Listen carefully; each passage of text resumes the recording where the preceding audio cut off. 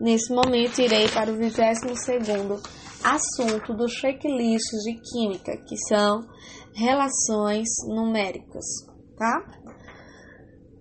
Vamos lá. Então, unidades de massa atômica. A unidade de massa atômica é uma unidade de medida de massa utilizada para expressar a massa de partículas atômicas. Ela é definida como 1/12 da massa de um átomo de carbono 12, em seu estado fundamental. Carbono 12, unidade de massa atômica. Aí tá mostrando aqui, são 12 partes. Carbono é 1/12, certo? Beleza. Massa atômica. A massa atômica de um elemento é a média da sua massa e a ocorrência dos seus isótopos na natureza. A massa atômica do átomo é expressa em U. Aí, Ma é igual a, entre parênteses, A1 vezes P1, entre fecha parênteses mais A2, enfim, tá mostrando aqui, certo? Aí, A é a massa do isótopo, P é a porcentagem de ocorrência do isótopo, P1 mais P2 mais etc., mais PN é igual a 100%. Beleza. Aí, exemplo, B elevado a 10, ocorrência 20%. B elevado a 11, ocorrência 80%.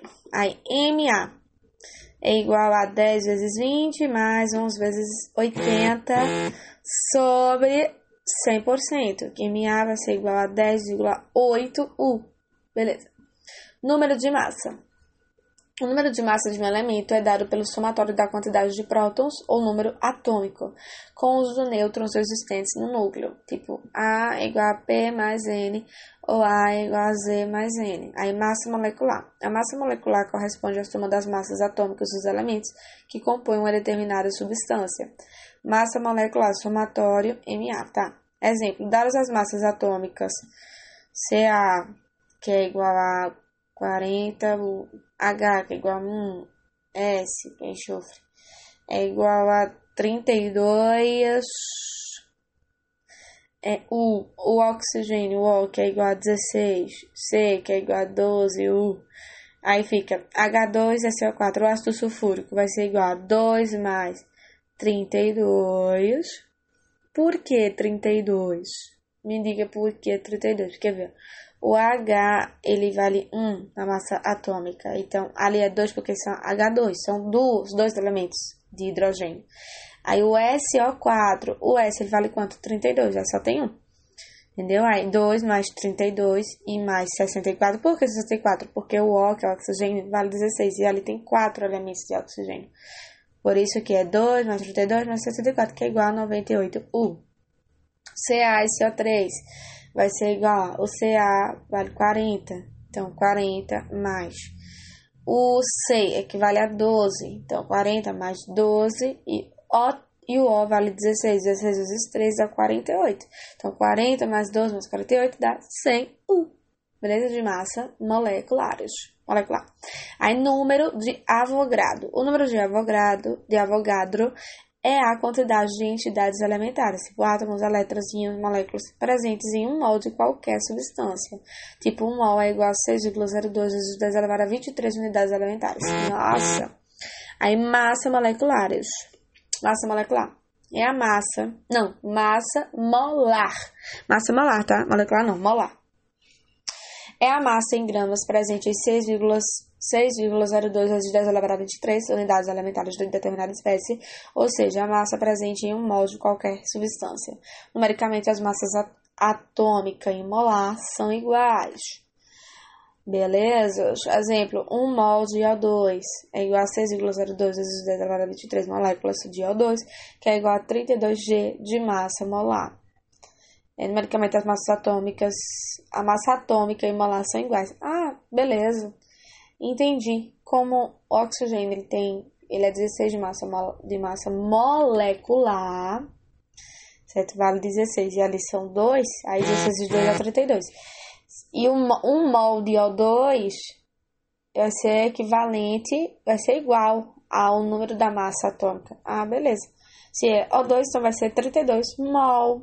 certo? 32 gramas de massa molar. Aí, 1 mol de H2SO4 é igual a 6,02 vezes 2 elevado a 3 moléculas, que vai ser exatamente 98 gramas de massa molar, porque é só você somar o número de massa atômica. Ah, que interessante! E 1 mol de ferro vai ser igual a 6,02 vezes 2 elevado a 23 átomos de ferro, que é igual a 56 gramas de massa molar. Beleza. Do ferro, tá? 56 gramas. Aí, volume molar. O volume molar é o volume ocupado por 1 mol de qualquer gás. Volume molar nas CNTP. CNTP é condições normais de temperatura e pressão, beleza? Então, volume molar nas CNTP é 1 mol, que é igual a 22,4 litros. Aí, só recapitulando de novo. CNTP são condições normais de temperatura e pressão, em que a pressão é igual a 1 atm, certo? E a temperatura é de 273 Kelvin, que é equivalente a 0 graus Celsius. Beleza, isso aqui tem em físicas. Para provarmos que 1 mol de qualquer gás nas condições normais de temperatura e pressão ocupa o volume de 22,4 litros, podemos jogar tais valores na equação de Clapeyron. P vezes V igual a N vezes R vezes T, onde P é pressão atm, V volume em litros, N número de mol, R é constante dos gases, que é valor igual a 0,082, L vezes ATM, blá blá blá. T temperatura em Kelvin, beleza. Para gases nas condições normais de temperatura e pressão, tá aqui mostrando como é que é, beleza? Por exemplo, P vezes V é igual a N vezes R vezes T. 1 vezes V é igual a 1 vezes 0,082 vezes 273. E V é igual a 22,4 litros. Ah, já tá querendo provar. Aí, importante. CATP são condições ambientais de temperatura e pressão, em que a pressão também é de 1 atm, mas a temperatura é de 298 Kelvin, ou seja, 25 graus Celsius. O volume molar passa a ser 25 litros, ou seja, 1 mol igual a 25 litros na CATP.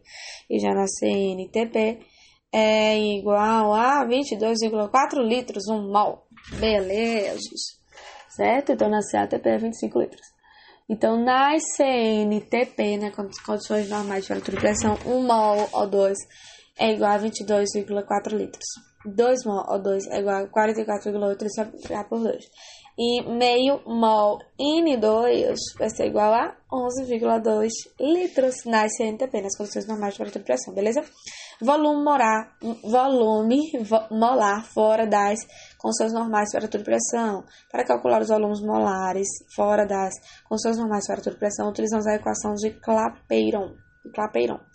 P vezes N é igual a N vezes R vezes T, onde P é a pressão, ou seja, pressão em atm, vezes V, que é o volume em litros, é igual a N, que é o número de mol, vezes o R, que é a constante dos gases, que o valor é igual a 0,082 litros, vezes atm, vezes K elevado a menos 1, vezes mol elevado a menos 1. Isso aí é o valor do R, tá? Que é a constante dos gases. E vezes T, certo? Que é a temperatura em Kelvin. Aí, exemplo, qual o volume ocupado por 1 mol de O2 a 2 atm e 100 kelvins? Então, P vezes V é igual a N vezes R vezes T. Então, vai ser P é igual a 2, beleza? Porque 2 atm, pressão em atm, então 2, vezes V, certo? Que é para saber o volume. Então, 2 vezes V é igual a... Aí, o número de mol é 1, que é ocupado por 1 mol. Então, 1 vezes... Aí, o R, que é o constante dos gases, equivale a 0,082 vezes 100, que é o Kelvin, beleza? Aí, o volume vai ser 16,4 litros de O2. Entendeu? Sim. Pronto. É isso aí.